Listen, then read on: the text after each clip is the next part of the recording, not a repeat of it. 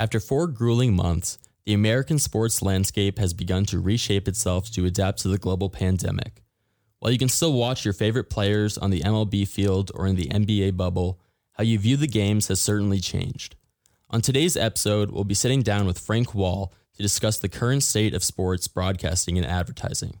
Frank serves as the Senior Vice President at Turner Sports, where you might know him best for his work overseeing Bleacher Report, the NBA on TNT, and even March Madness. Additionally, Frank will be giving his own perspective on the reopening of sports, general business strategy for acquiring new companies in the sports industry, and even some general life advice.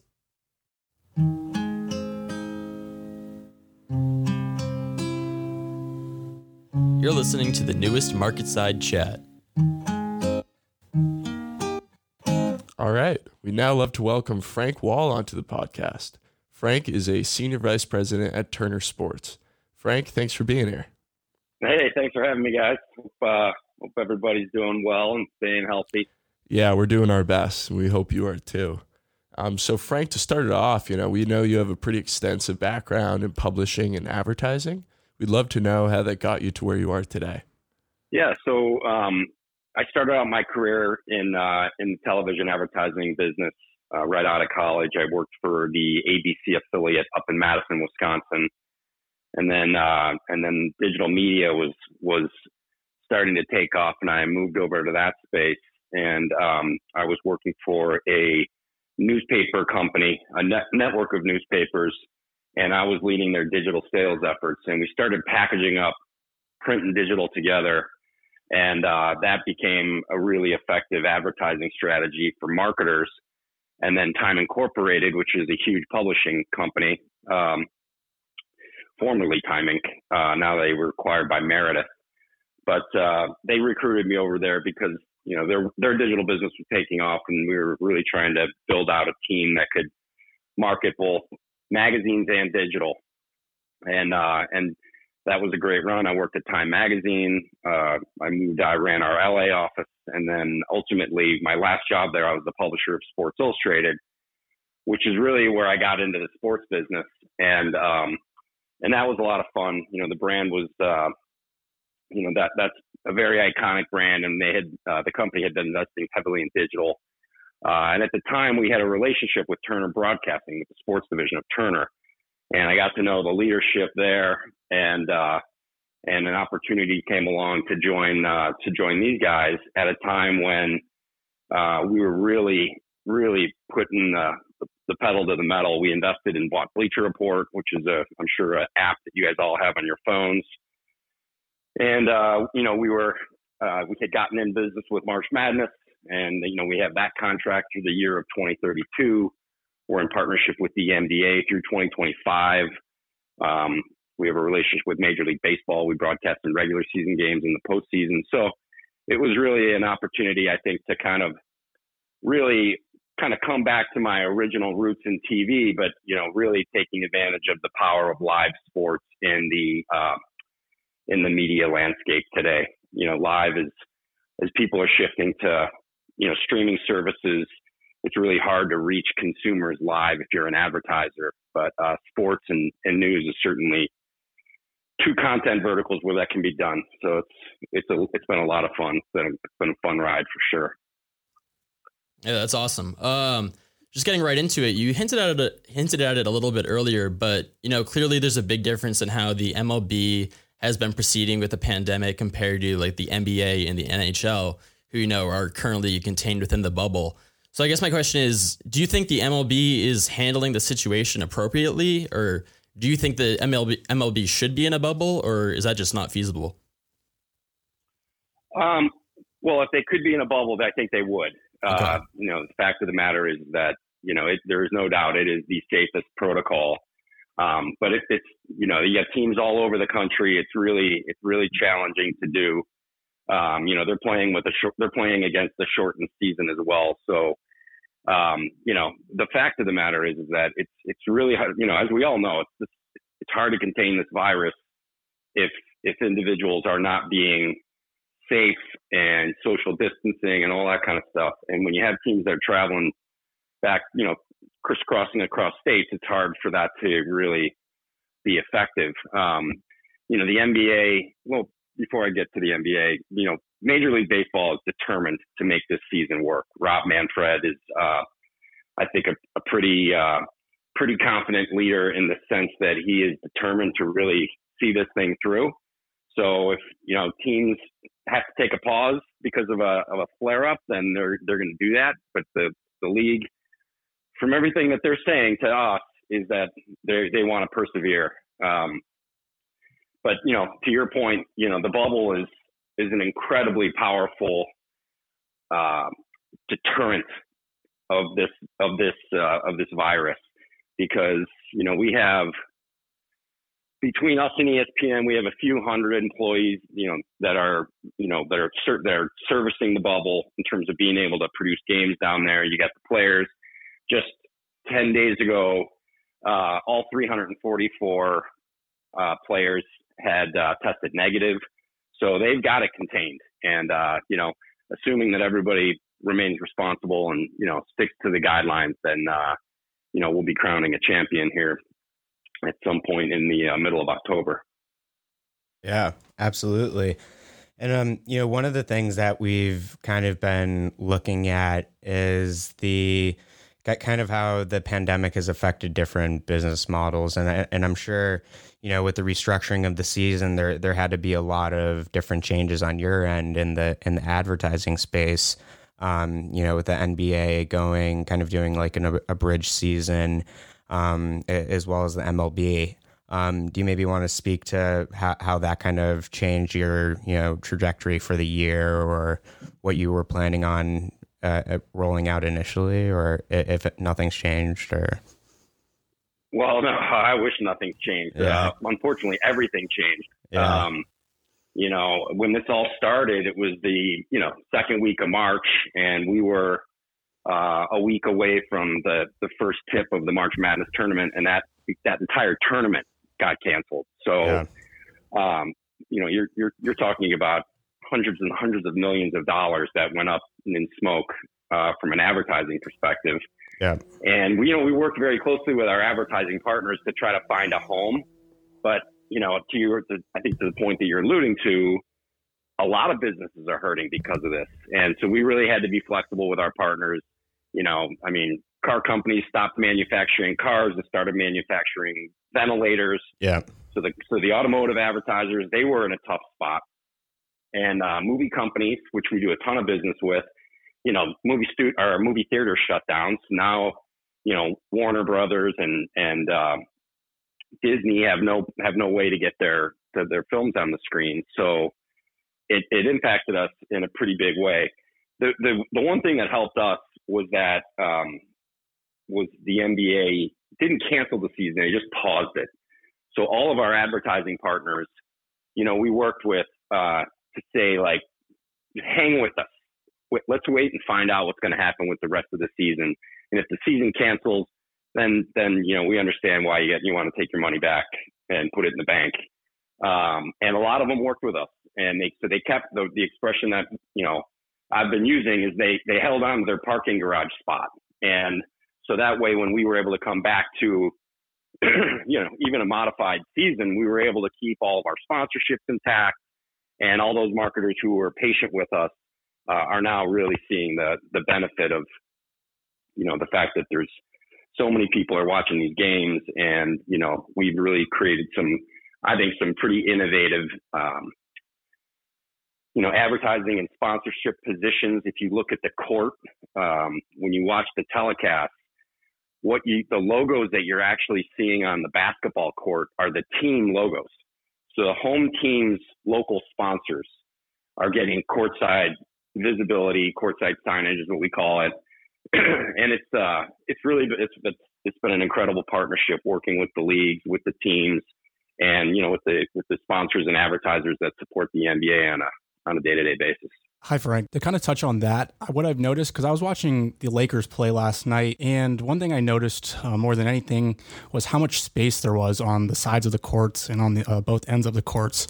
And this allows a lot of space for like bigger advertisements. And that's kind of like what caught my eye more than anything is how large these advertisements were.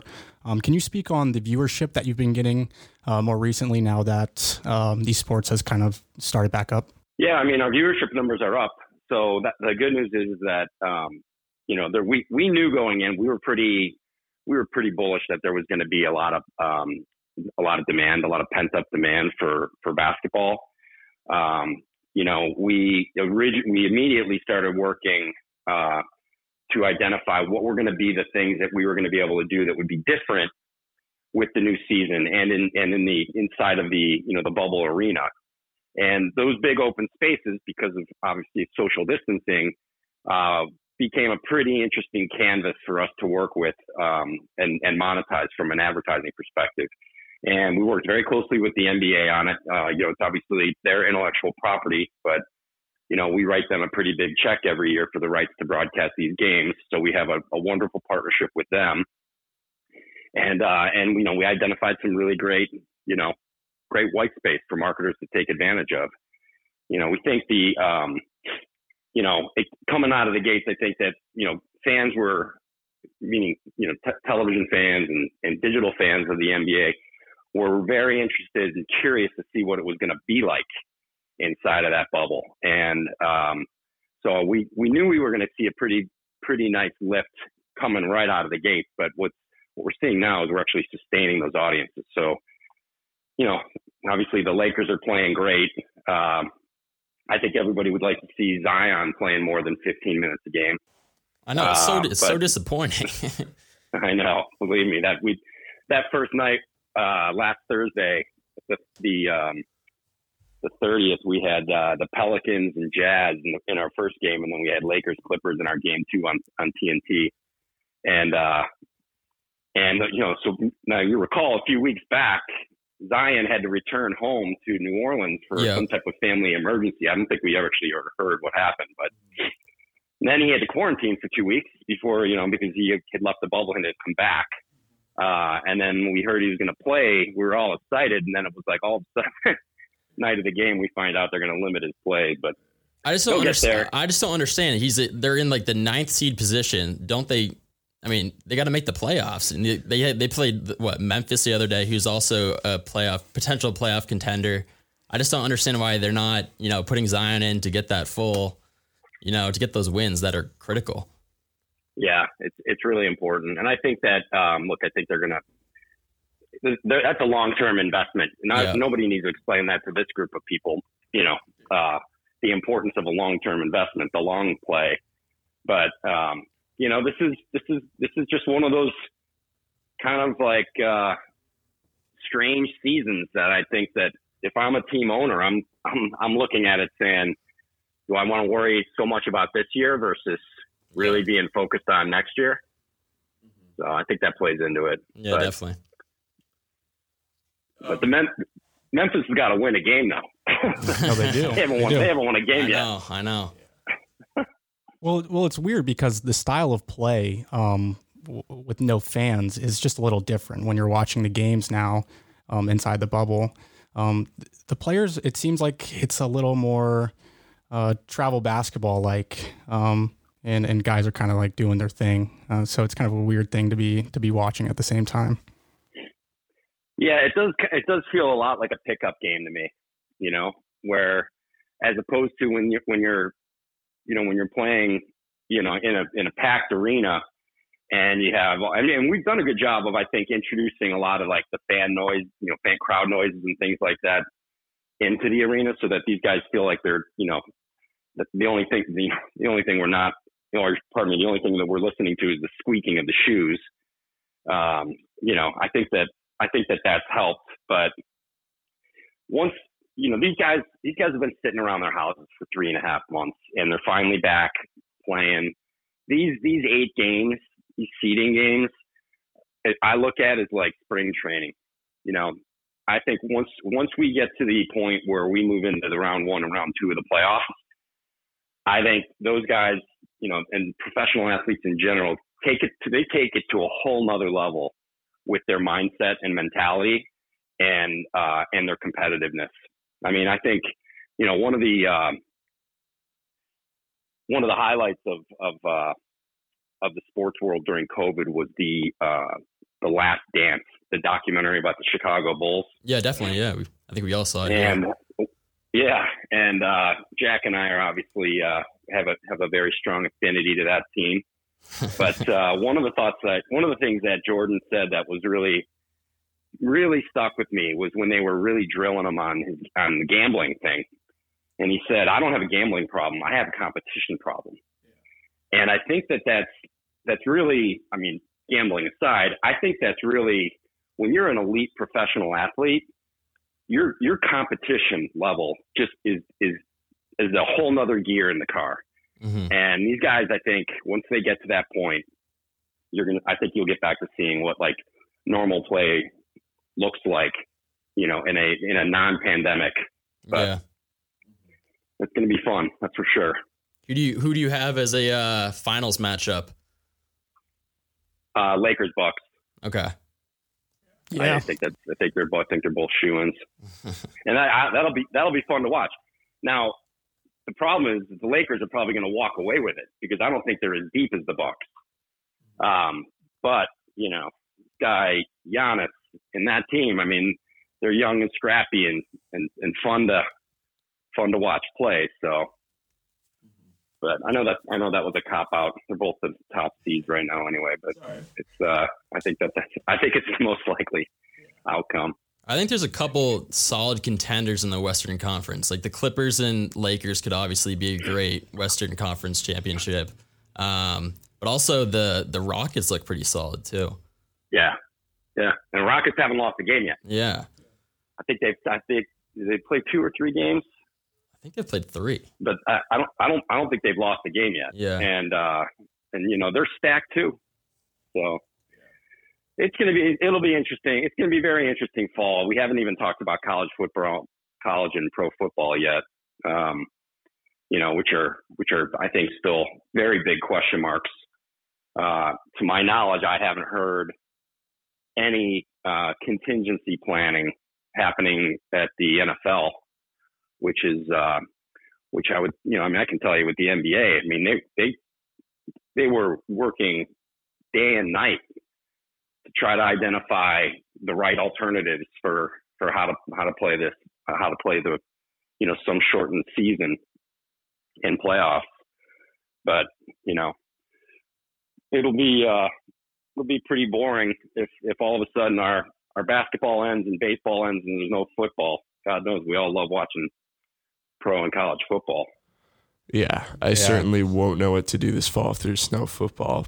But Frank, going back to the MLB and the NBA, I feel as if over the last 10 years or so, even before COVID, there was definitely a growing divide in terms of age groups and who's watching each sport. We specifically see, more and more young people watching the NBA. So do you feel as if this whole COVID situation has just accelerated that? Yeah, they definitely reach different audiences for sure. Major League Baseball is a little bit older, a little bit more middle America. The NBA is younger, more multicultural, educated, and I think that for a lot of reasons, I think that the NBA's audience is so compelling to young people is because a lot of these players are obviously super active on social media.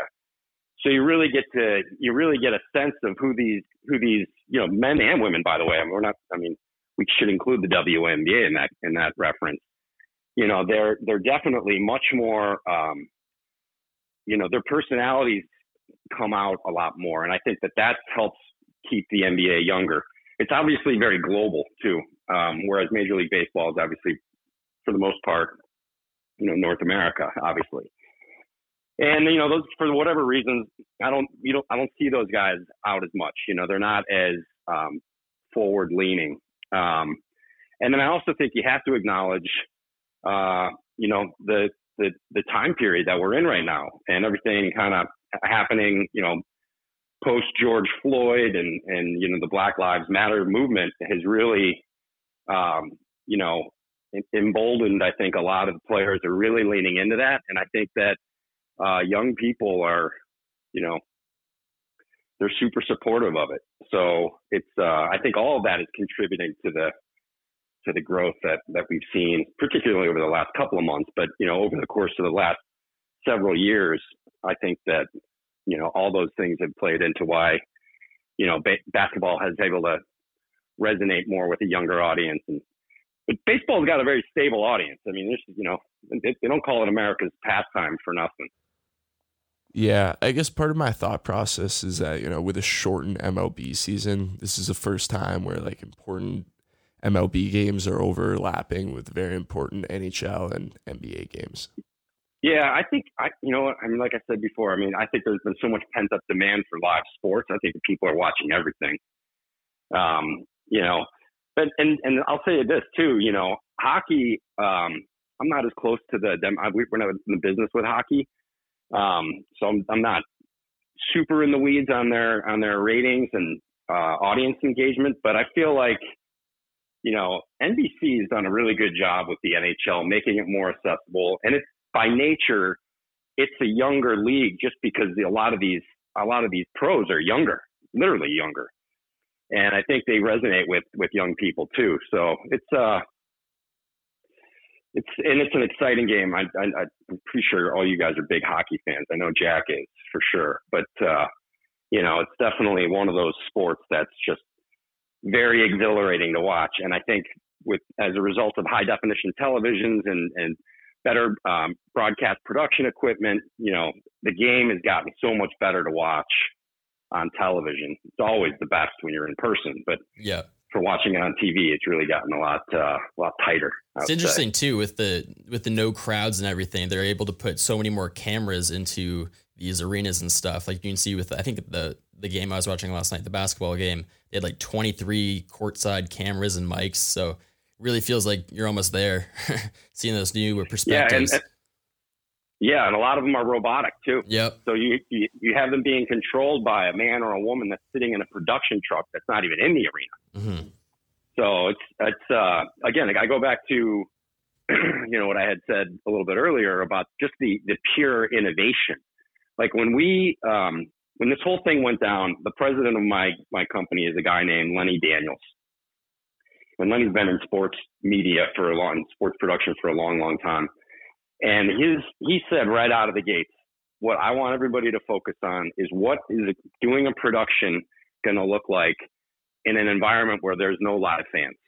And at that point, we didn't even know about the bubble. I think we had heard that was a possibility, but he and the entire production crew really got laser focused on how can we innovate to make this experience on television, as exciting, if not more exciting for the consumer than, a typical game. And I think that, those camera angles, all the innovations that we're doing from an audio perspective, we've got a couple of other things that we're still working around that we would like to introduce in the postseason. That'll be interesting.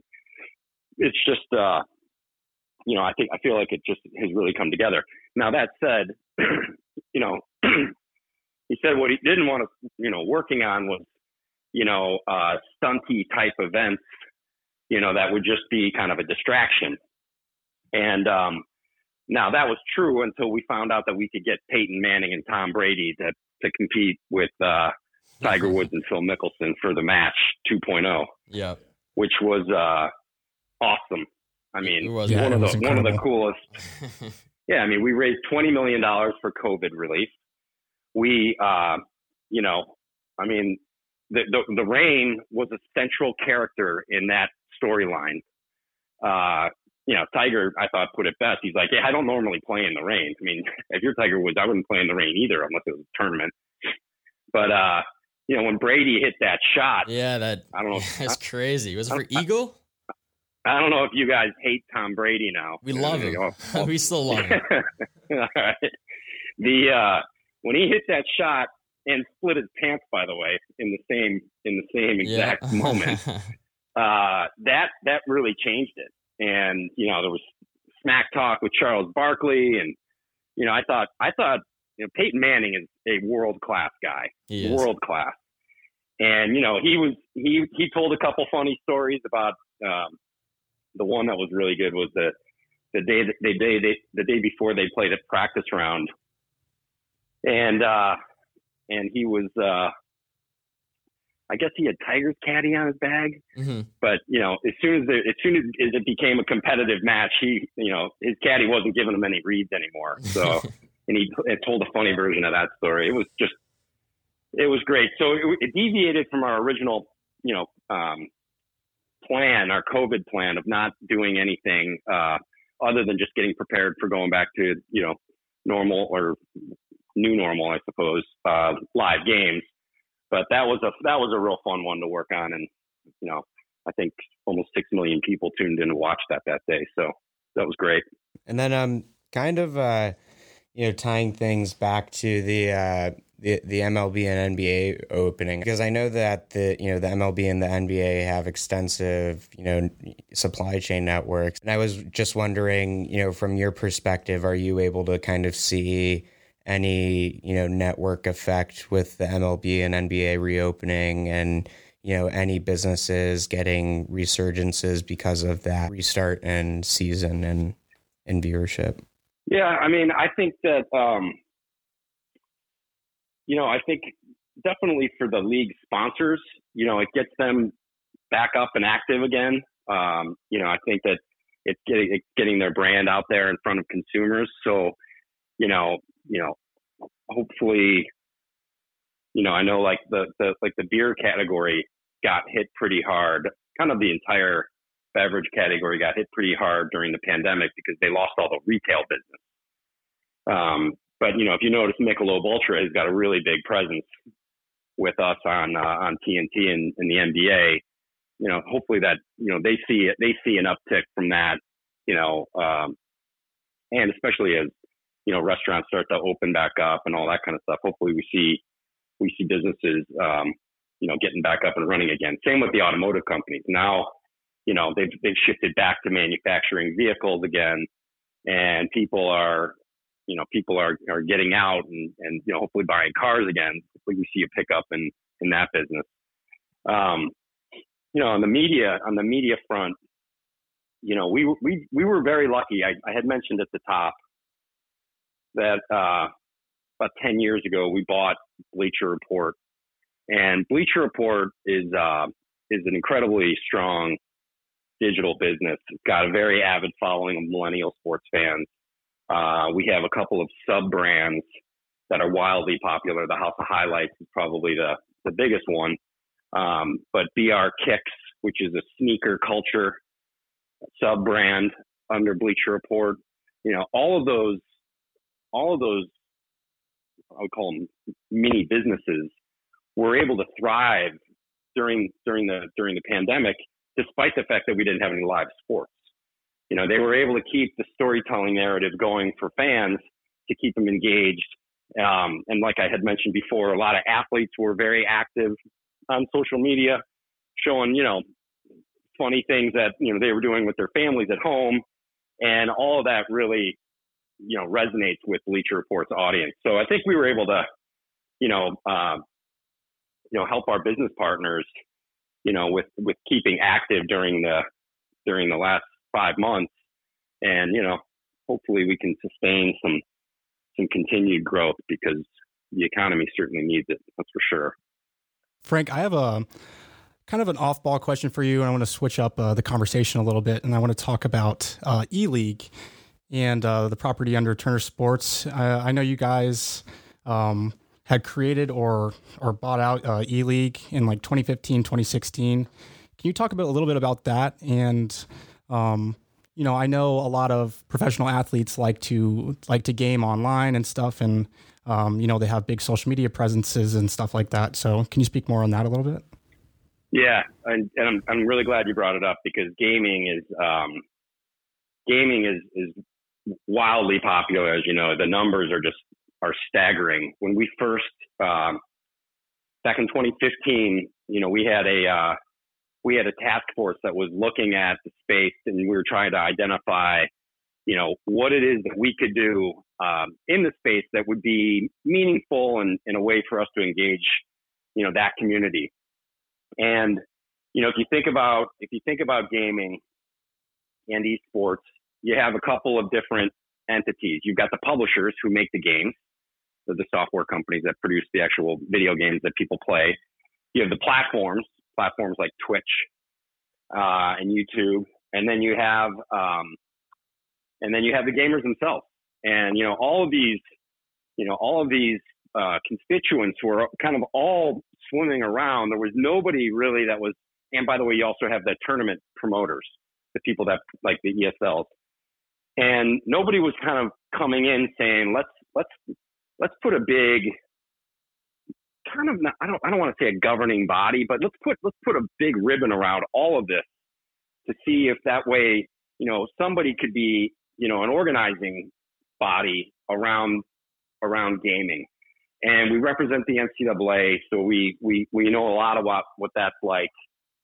And our chief content officer, Craig Berry, very smartly from the very beginning said, we're not going to dive into the deep end of the pool on the thing. We're going to dip our toe in, because the one thing about the gaming community is that and especially if you're a brand, if you try to force yourself into that conversation, you're going to get alienated quickly. The gaming community is all about authentic voices, authentic experiences.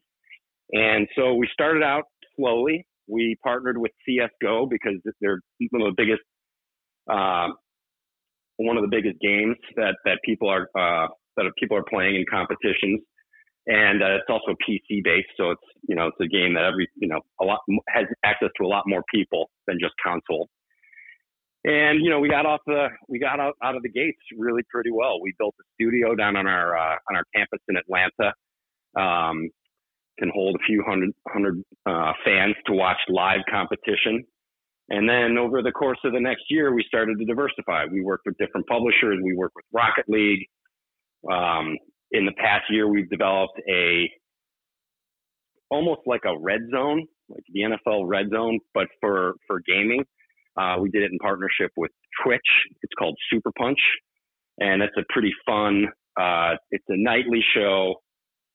We broadcast it on TBS on Friday nights, and it kind of goes across the gaming community, looking at highlights from different competitions, talking to the different personalities in the gaming space, and it's highly entertaining. And I think it's just an evolution of what we've done with E-League, from going from producing tournaments to now producing shows around the competition. So it's been an incredible journey. The other thing too is, over the course of the last couple of years, we got acquired by AT&T, and AT&T is very interested in the gaming space, obviously, to reach that demographic, that young millennial demo. And so we're trying to work very closely with them on a unified strategy for what E-League will continue to be down the road. So, but we're very, we saw that as a very natural place to invest, much like we would with any of our traditional league partners.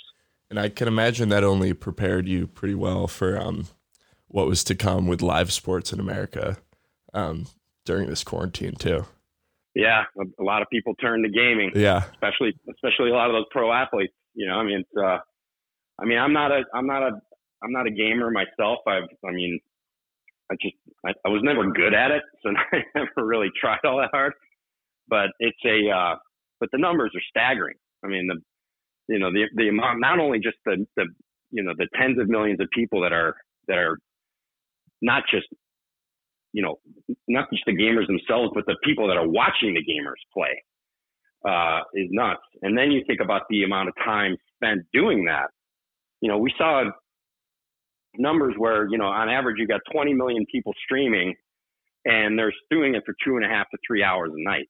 I mean, that's about as good of an engagement metric as anyone is ever going to be able to tout. Well, it was funny because at one point during quarantine, ESPN was, I think they were broadcasting like a 2K20 game on television. And I think that just goes to show how much people kind of missed live sports more than anything. Yeah, and ESPN, like, they were in this space pretty early on too. They did a collegiate tournament. This is going back to 2014, 2015.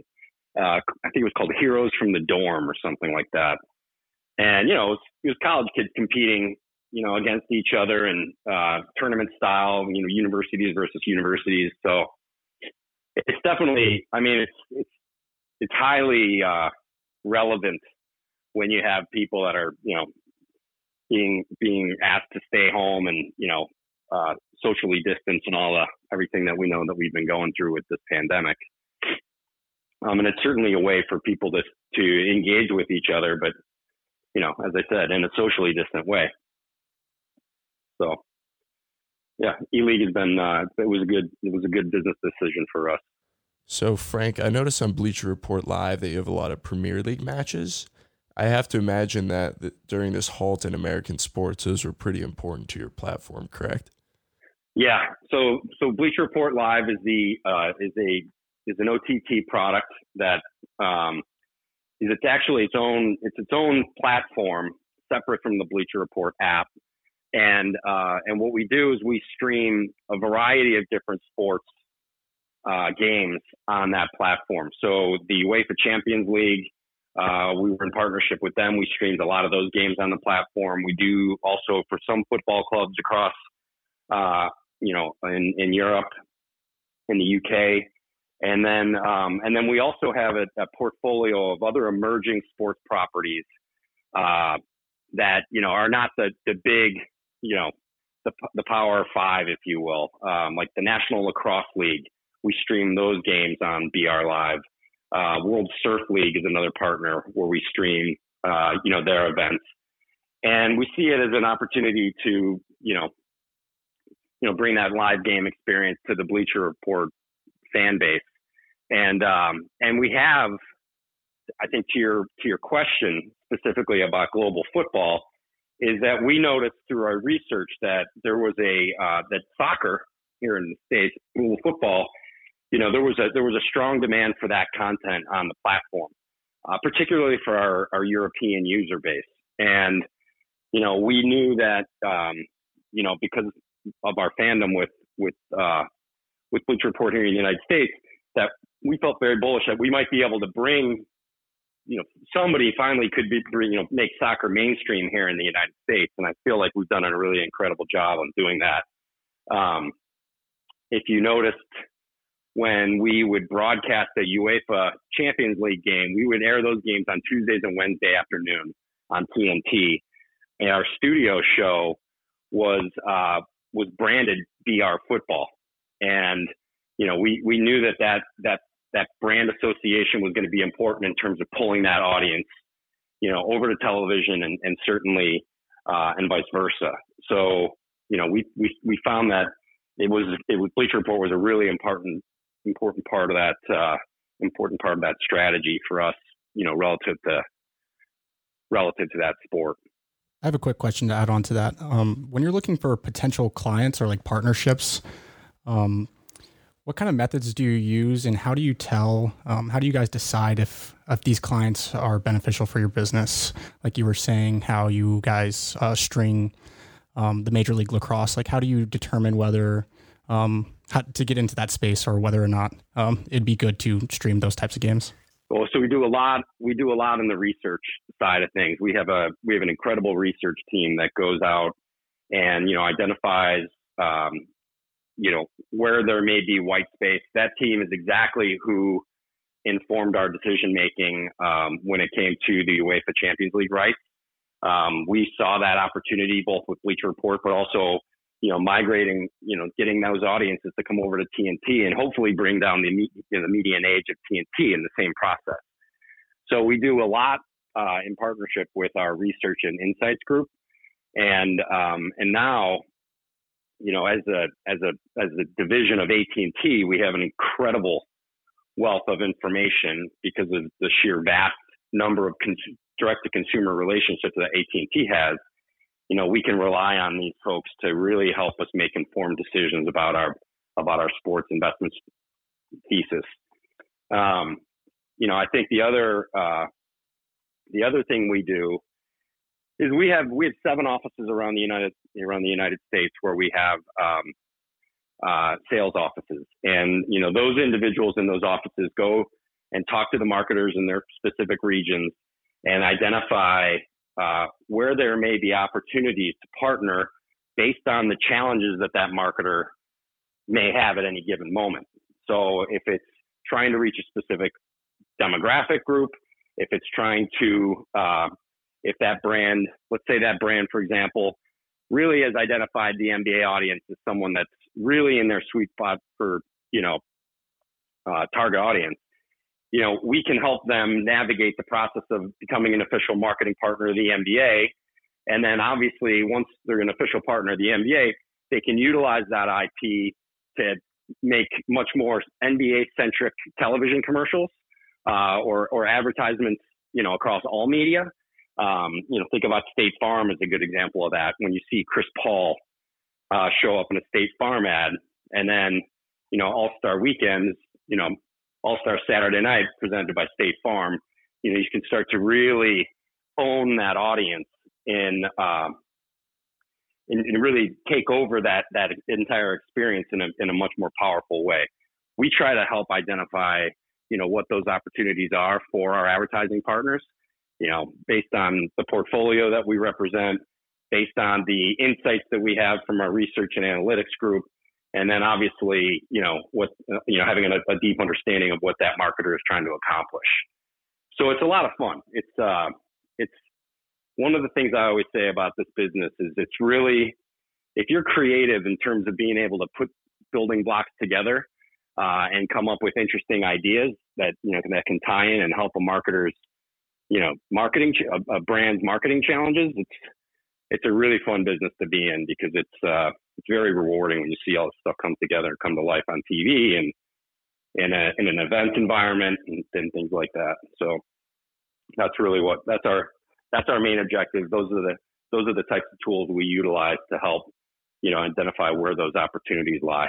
So kind of segmenting a little bit on a more personal note. So one of the things that we do when we interview our guests on MarketSide Chats is we ask them a little bit about their career progression, and if they've had any notable mentors or notable lessons that they picked up along the way, since our demographic is largely catered to a younger crowd, mainly high school seniors, college students, and people in their early 20s. So is there any general advice or business advice that you would like to point out in your career progression, because it's obviously shown in your specialization in sports advertising? Yeah, I've been lucky. I've had several great mentors in my career, all of whom I still stay very, very close with. Yeah. And, I feel like, there's, while they all share some similarities in their styles and the way they went about their business, there's also a lot of unique things that makes each one unique. And I had a boss a long time ago, say, one thing in your career is you want to replicate the good things that people do, but you also want to make sure you pay attention to the things that don't work and put that into practice. The one thing recently that I think, specific, Jack, to your question about young adults that are coming into their career is we instituted a reverse mentoring program at Warner Media over the last couple of years. And what that means is they assigned, it's a volunteer thing, but they took the senior executives and put them in a mentor relationship with some of our more junior or younger employees. And the idea being that they are our mentors. So I'm learning from, I have a young woman who is now running the HBO Max product from an advertising perspective. She's on the task force to figure out how do we bring advertising to that streaming product.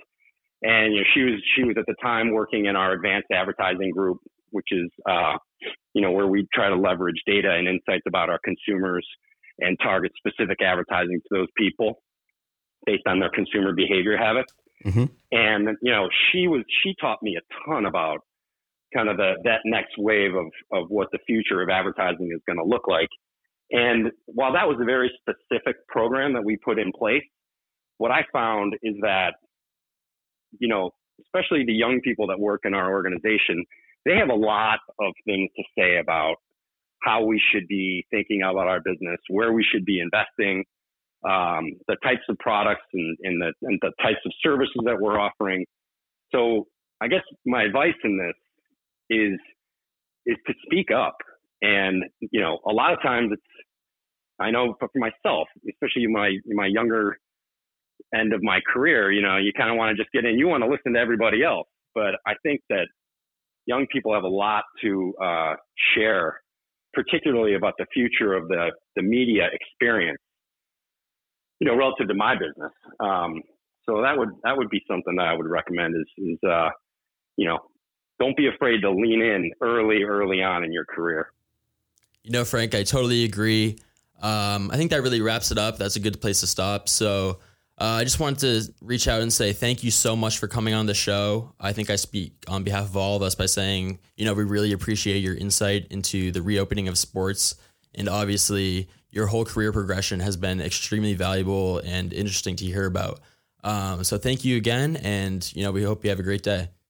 Well, thanks for having me. I really, I'm very appreciative of Jack initiating it and wish you guys the best of luck. I know that sounds like you're off to a great start with your entrepreneurial vision, and congrats to you guys.